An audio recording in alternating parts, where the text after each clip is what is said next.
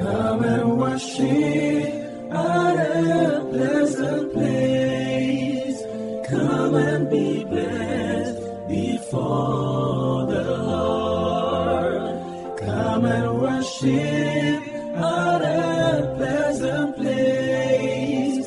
Come and be blessed before the Lord.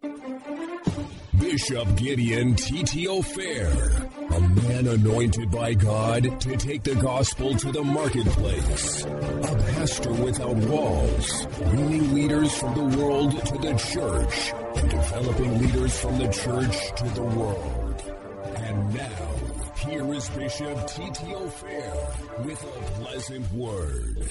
The 7 types of wisdom necessary for greatness. We have so far looked at conscience, which is moral wisdom. We have looked at maturity, which is behavioral wisdom. We have looked at talent, which is innate wisdom. We have looked at imitation, which is transferred wisdom. And then we have looked at information, which is cognitive wisdom. Today we want to look at last 2. We want to look at invention, the creative wisdom. And then we look at the fear of the Lord, divine wisdom. Amen. So, wisdom type 6. Okay. So number 6, invention, creative wisdom. Invention, the creative wisdom. Okay.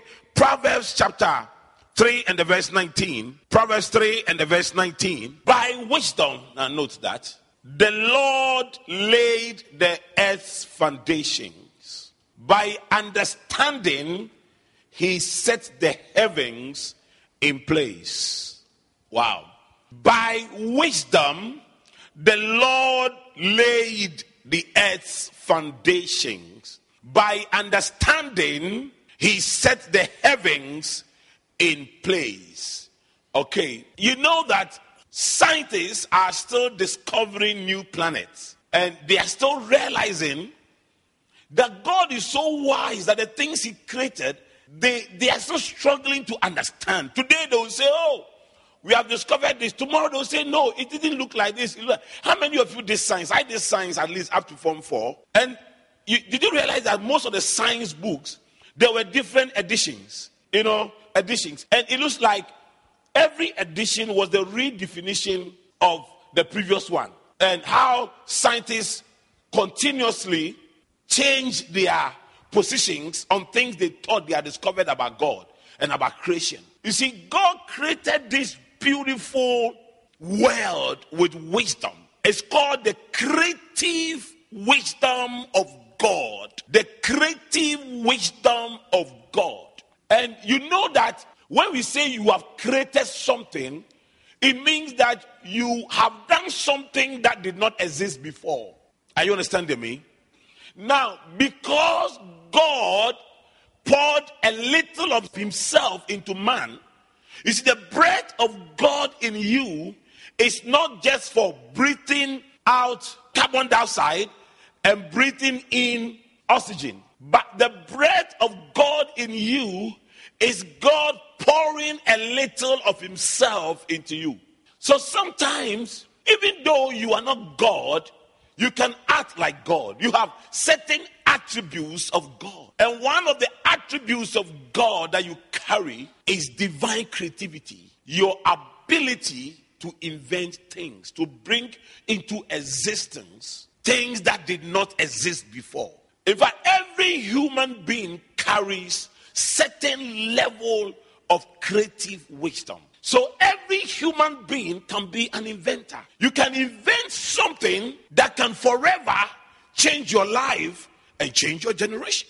Not only believers, even unbelievers carry a little of God in them. Amen. You see, if you look at the invention of the Facebook, the invention of the iPad and laptops, is showing how creative men are. Are you understanding me? Anytime I sit in airplanes and I look at the weight of the aircraft, that huge metal, and then it carries other weight in terms of luggages, and yet it can still hang in there like a bed. And fly for 6 hours, for 9 hours, non-stop, just hanging in there. The amazing thing is that at some point, the pilot can decide to put the aircraft on autopilot, and the aircraft itself will move. And it's not like there are streets where you will see street numbers and street signs, but you are just piloting based on something called compass. And it's telling you that from Accra to London, there is a particular geographical terms and degrees that you must turn to be able to get to your destination. And by using the compass and knowing that in 6 hours you must be in London, you just know it. And then when the plane is coming down, that huge thing, there is only something called the runway. The runway that you just need to land that big thing on. And you are in the clouds and you don't see it. And you are just coming and they are directing you 10 northeast, 25 degrees to northeast. And then they tell you this and then finally you land. And sometimes you are amazed. How did this happen? Creativity, invention. The human being is so blessed with the ability and the capacity to invent things and to bring into existence things that did not exist before that can help you and I and all of us to even live better life and a more comfortable life. Look at a ship on the sea. Look at you. What is your weight? But you jump into the sea and you will sink. But the ship will carry cars and will carry loads, will carry containers and will still be on the sea. Amazing things. You sit here right now in this chapel and somebody can just simply send you a message from America and by text you just respond. You see, look. You know, it hurts me that my father didn't live to see the 21st century creativity. And you know what hurts me? It hurts me that life ends at some point. And one day I will die. I can imagine what my son, Papa Fair, will see that I will not see. That you can live here and go to London in 1 hour, I'm telling you, and come back. The world was so globalized because the human being's capacity to create is so vast, is so huge. But sometimes when you're enjoying the creativity of Bill Gates and you're enjoying the creativity of the founder of Facebook and you're enjoying the creativity of the Wright brothers who invented aeroplanes and you're enjoying the creativity of light and all these things, I think one of the major things you should ask yourself is, what am I creating? What am I creating? What am I able to do for others to benefit from it? Creative wisdom. I pray that today God will bless you with creative wisdom. Haven't you wondered how doctors can just put human beings down and cut them and rearrange things inside them? Let me show you something. I've spoken about more very complex inventions. Let me even come to our level.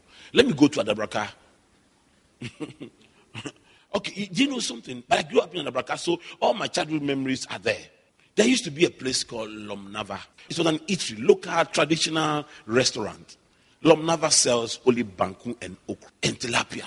Very nice, boiled, cooked tilapia. Lunchtime, people with four-wheel drives and cars and bank managers, everybody would queue for Lomnava. Because one woman creatively decided to open a restaurant in a particular area, and her banku was different, her soup was different, and people would queue because at that instant she invented something that did not exist. I read somewhere that man has only succeeded in using 10% of his brain's capacity. So I asked myself, so those who invented aeroplane and light and all those things, they just use 10%.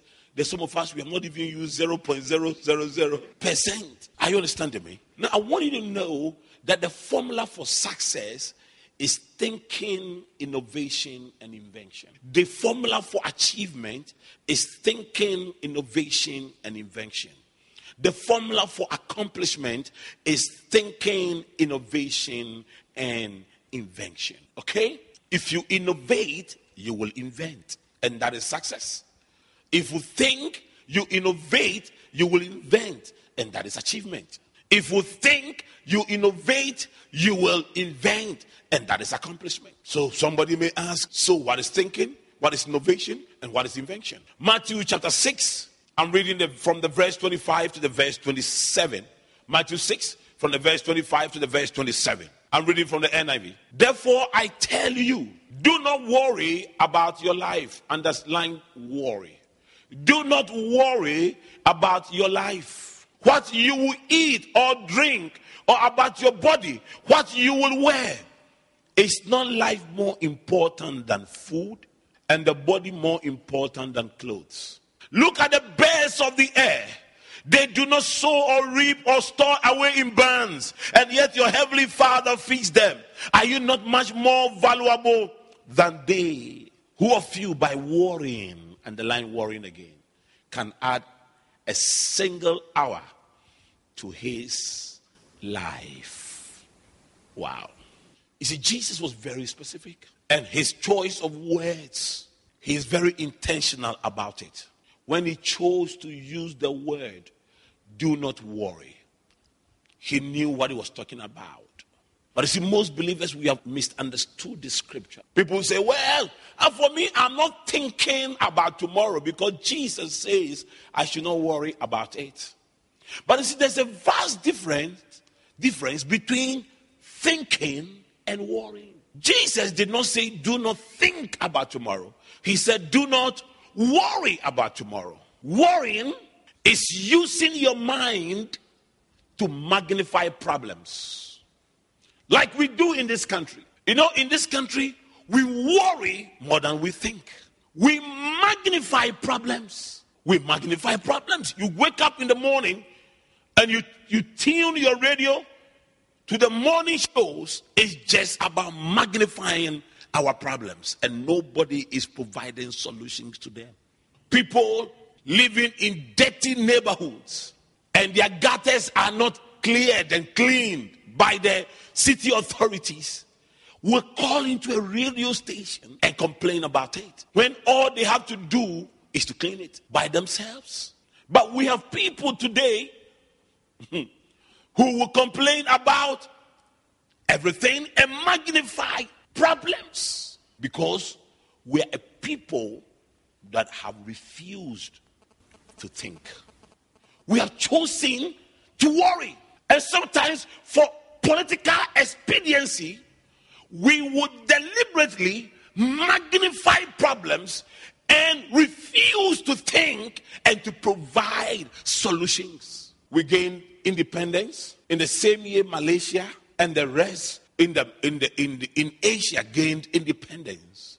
Whilst they were thinking, we were worrying. Today, look at where they are. They have succeeded in declaring their independence from the manipulations and machinations of IMF and the World Bank, whose policies, economic policies, is aimed at helping the Western countries to control developing countries. And we are here. We have scientists who are not thinking but are worrying. We have doctors who are not thinking but are worrying. We have engineers who are not thinking but worrying. Some few years ago, we had some machines breaking down, and the government decided to bring engineers from outside to fit. I think it was an electrical machines or so. And there were engineers in this country who were angry that we are here. Why bring people from outside to repair? And my question was simple. Who should manufacture it for you to repair it? When they were going to buy it, you did not say, let us manufacture it ourselves. They went to buy it, and when they brought it, it broke down, and you say, we will repair it ourselves.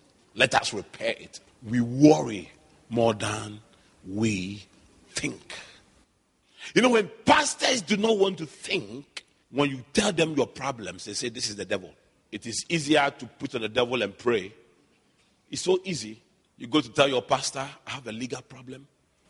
My landlord is taking me to the court. and this and this and this. Instead of saying that, let me look at the contract you signed with your landlord and see what I can advise you from the based on the contract. You know what we'll do?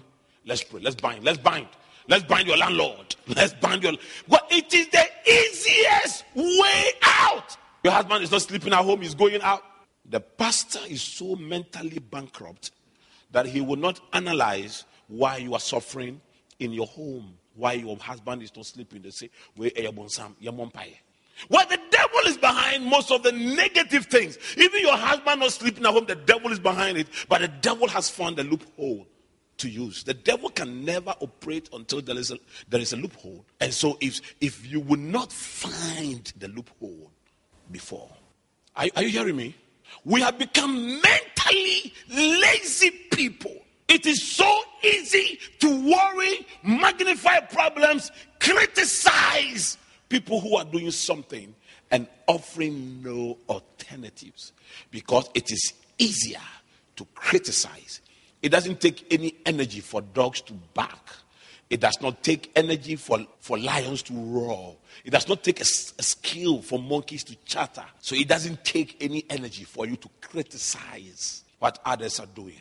Because dogs bark, lions roar, and critics criticize. It's so easy. But let's move it to the next level. Let's stop worrying and start thinking. Thinking is using your mind to generate ideas to solve problems. So whilst worrying magnifies problems, thinking solves problems. God did not create the whole world worrying. He created the world thinking. Do you know that God is not worried about you? God is thinking about you. Despite our sins, God is not worried. He's thinking, how do I get these people out? When Adam fell and he and his wife Eve were expelled from the Garden of Eden, immediately God began to think about how to restore man. God is a thinking God. He is not a worrying God. He's using his mind to always generate solutions. Everything you see, all the inventions and great things we see in our world today is the nature of God at work in men.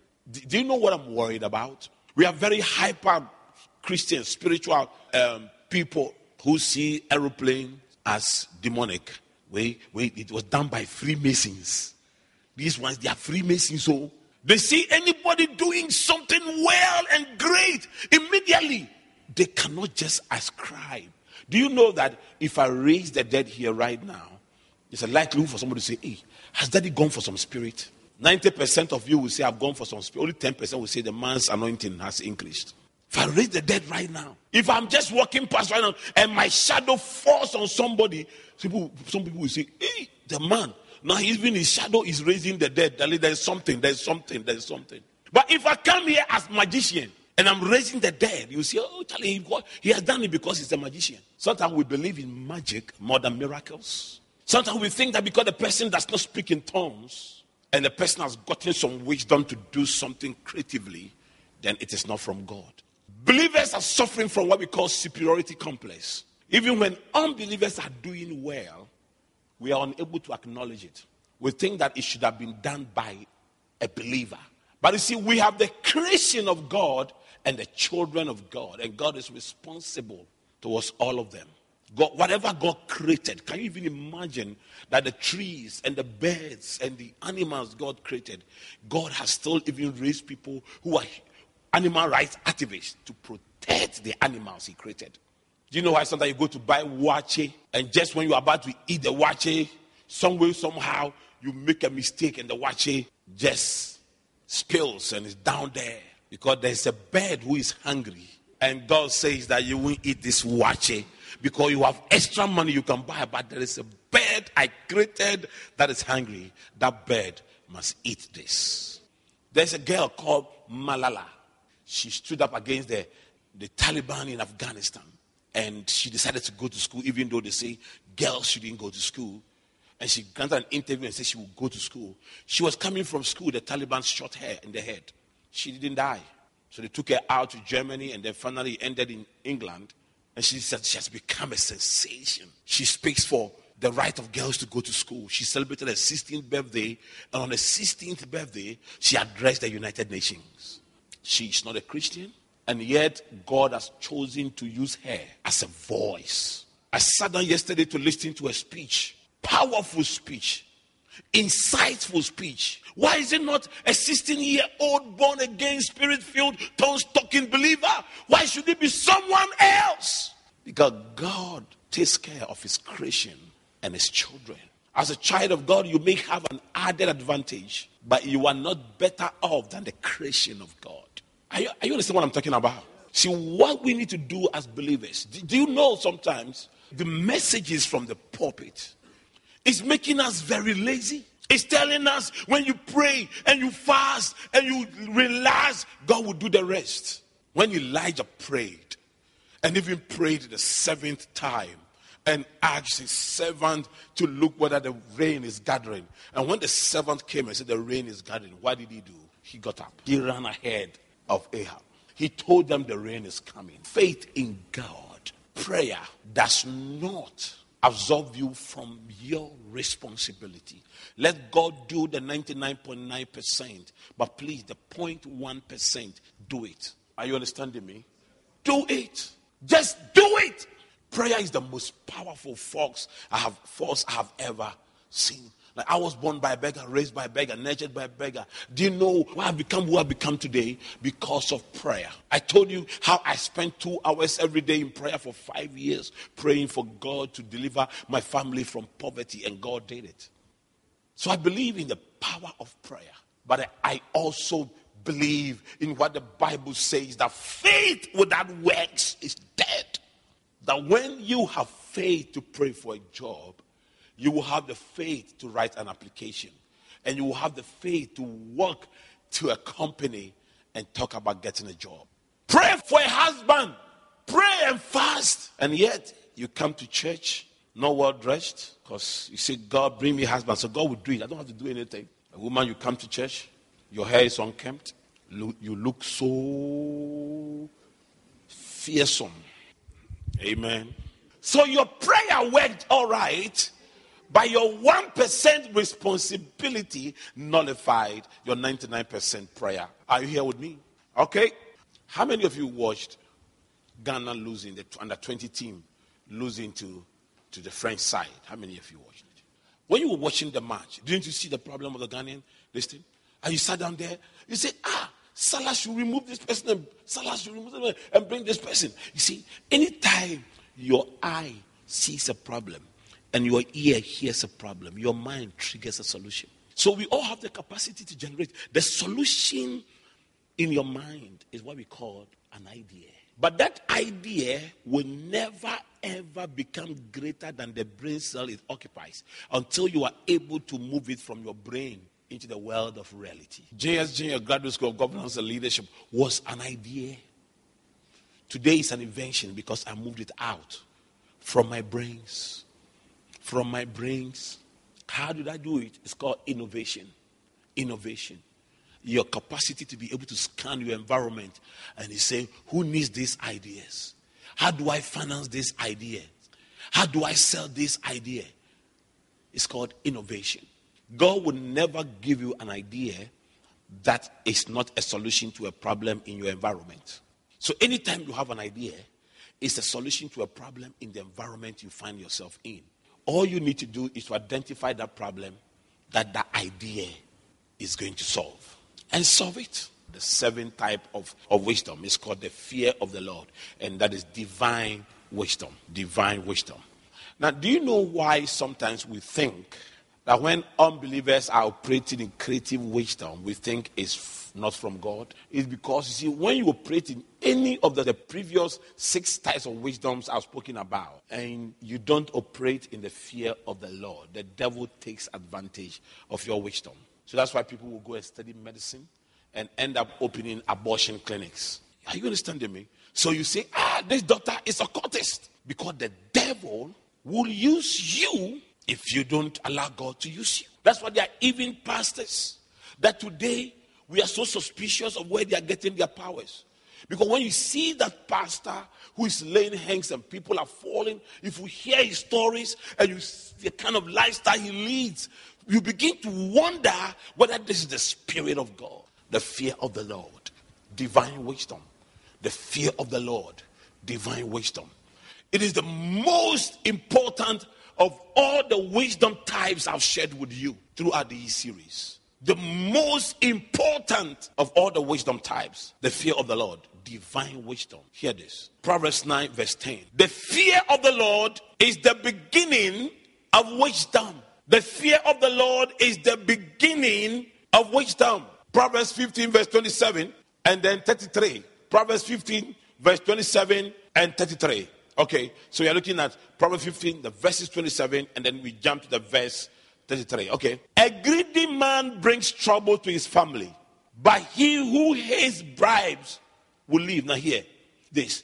The fear of the Lord teaches a man wisdom, and humility comes before honor. Are you here with me? So the major question here is, what is the fear of the Lord that brings wisdom? So you're asking, Bishop, okay, the fear of the Lord is the beginning of wisdom, but what is the fear of the Lord? Let me just explain to you what the fear of the Lord is. Quickly, there are a lot of scriptures I want to read to you before we close. Psalm 34, the verse 11 to 14. Psalm 34, verse 11 to 14. Come, my children. I'm reading from the NIV. Psalm 34, verse 11 to 14. I'm reading from the NIV. Come, my children, listen to me. I will teach you the fear of the Lord. So a father calls his children, a mother calls his children. They say, come and listen, I'll teach you the fear of the Lord. Then, from the verse 12, he begins to teach, or she begins to teach the fear of the Lord. Whoever of you loves life and desires to see many good days, verse 13, keep your tongue from evil and your lips from speaking lies. He begins to talk about the fear of the Lord. One, the fear of the Lord will bring you life. And the fear of the Lord will let you see many, many, many good days. But if you fear the Lord, you will keep your tongue from evil and you keep your lips from speaking lies. Verse 14. Turn from evil and do good. Seek peace and pursue it. So he gives an outline of what the fear of the Lord is. Keep your tongue from evil, your lips from speaking lies. Turn from evil and do good. Seek peace, pursue it. Proverbs 8:13, see this. Proverbs 8:13. Proverbs 8:13. To fear the Lord is to hate evil. I hate pride and arrogance, evil behavior and perverse speech. To fear the Lord is to hate evil. When people are committing crimes and doing evil things and are sinning, you hate it because you fear the Lord. You hate it because you fear the Lord. You hate it because you fear the Lord. That is what those who fear God, that is what they do. The benefits of fearing the Lord. The benefits of fearing the Lord. Psalm 25 from the verse 12 to 14. Who then is the man that fears the Lord? He will instruct him in the way chosen for him. The first thing is that when you fear God, God gives you instruction. And when God is giving you instructions, you know you will succeed. He will spend his days in prosperity. The benefit of the people that fear God, they spend their days in prosperity. His descendants will inherit the land. Your children will come after you and they will be great. The Lord confides in those who fear him. Can you imagine that? When God wants to do something, you are the first person he discusses with. He makes his covenant known to them. Wow. You can easily access covenant blessings because you fear the Lord. Psalm 33 verse 18. Psalm 33 verse 18. But the eyes of the Lord are on those who fear him and on those whose hope is in his unfailing love. So when you fear the Lord, the eyes of the Lord is always upon you. No evil eyes can look up to you, can look upon you, but the eyes of the Lord will be upon you. Psalm 34 verse 7. The angel of the Lord encamps around those who fear him and delivers them. You enjoy divine protection. Psalm 34 verse 9. Fear the Lord, you his saints, for those who fear him lack nothing. For those who fear him lack nothing. Wow. Wow. Psalm 112 verse 1 to 3. Psalm 112 verse 1 to 3. Praise the Lord. Blessed is the man who fears the Lord, who finds great delight in his commands. His children will be mighty in the land. When you fear God, you hate evil, and so your children will be mighty in the land. The generation of the upright will be blessed. Wealth and riches are in his house, and his righteousness endures forever. Psalm 128 verse 1-4. Psalm 128 verse 1-4. Blessed are all who fear the Lord, who walk in his ways. You will eat the fruit of your labor. Blessings and prosperity will be yours. Your wife will be like a fruitful vine within your house. Your sons will be like olive shoots around your table. Thou is the man blessed who fears the Lord. Wow. I want to even fear him more. Proverbs 10 verse 27. Proverbs 10 verse 27. The fear of the Lord adds length to life, but the years of the wicked are cut short. So the fear of the Lord even prolongs your life, and you live long. Proverbs 14 and 26 and 27. He who fears the Lord has a secured fortress. For his children it will be a refuge. The fear of the Lord is a fountain of life, turning a man from the snares of death. Proverbs 22 verse 4. Proverbs 22 verse 4. Humility and the fear of the Lord bring wealth and honor and life. Let me conclude. What happens to those who do not fear the Lord? Just a scripture. Proverbs 1, the verses 28 and 29. Then they will call to me, but I will not answer. They will look for me, but will not find me, since they hated knowledge and did not choose to fear the Lord. Those who choose not to fear God, they said, they will call to me, but I will not answer. They will look for me, but will not find me, since they hated knowledge and did not choose to fear the Lord. Close your eyes, lift up your hands. You want to pray a prayer right now, and you want to say, Lord, I want to fear you. I need divine wisdom. Say, Lord, help me to fear you. Help me to serve you and to fear you. Lift up your voice right now and begin to pray. Pray right now that you want to fear him. He should help you to fear him. He should give you the heart that reveres the Lord and fears the Lord. A heart for him, to fear him. If you fear him, you will not sin against him. We're grateful for tuning in to the Pleasant Word broadcast with Bishop Gideon T.T. Ofair, brought to you by The Pleasant Place, the church with pleasant people. Dial 0264 133 333 0264 133 333. Bishop Gideon Yofi T.T. Ofair invites you to experience the power of God at Electricity 2017, the 8-day electrifying fasting and prayer services with Bishop James Saw, Evangelist Ampio Kofi, and Apostle Anselm Maduboko from Nigeria, from Sunday 22nd to Sunday 29th January. Time 9 to 11:30 a.m. on Sundays and 6 to 8:30 p.m. on weekdays. Theme: Moving the Hand of God, and it's happening at the Sheepfold Worship Center of the Pleasant Place Church, Basket Bus Stop, Spintus Road, Accra, Ghana, near the Unibank. Visit www.mypleasantplace.org or call 0264-133-333 for details. Electricity, the power to perform.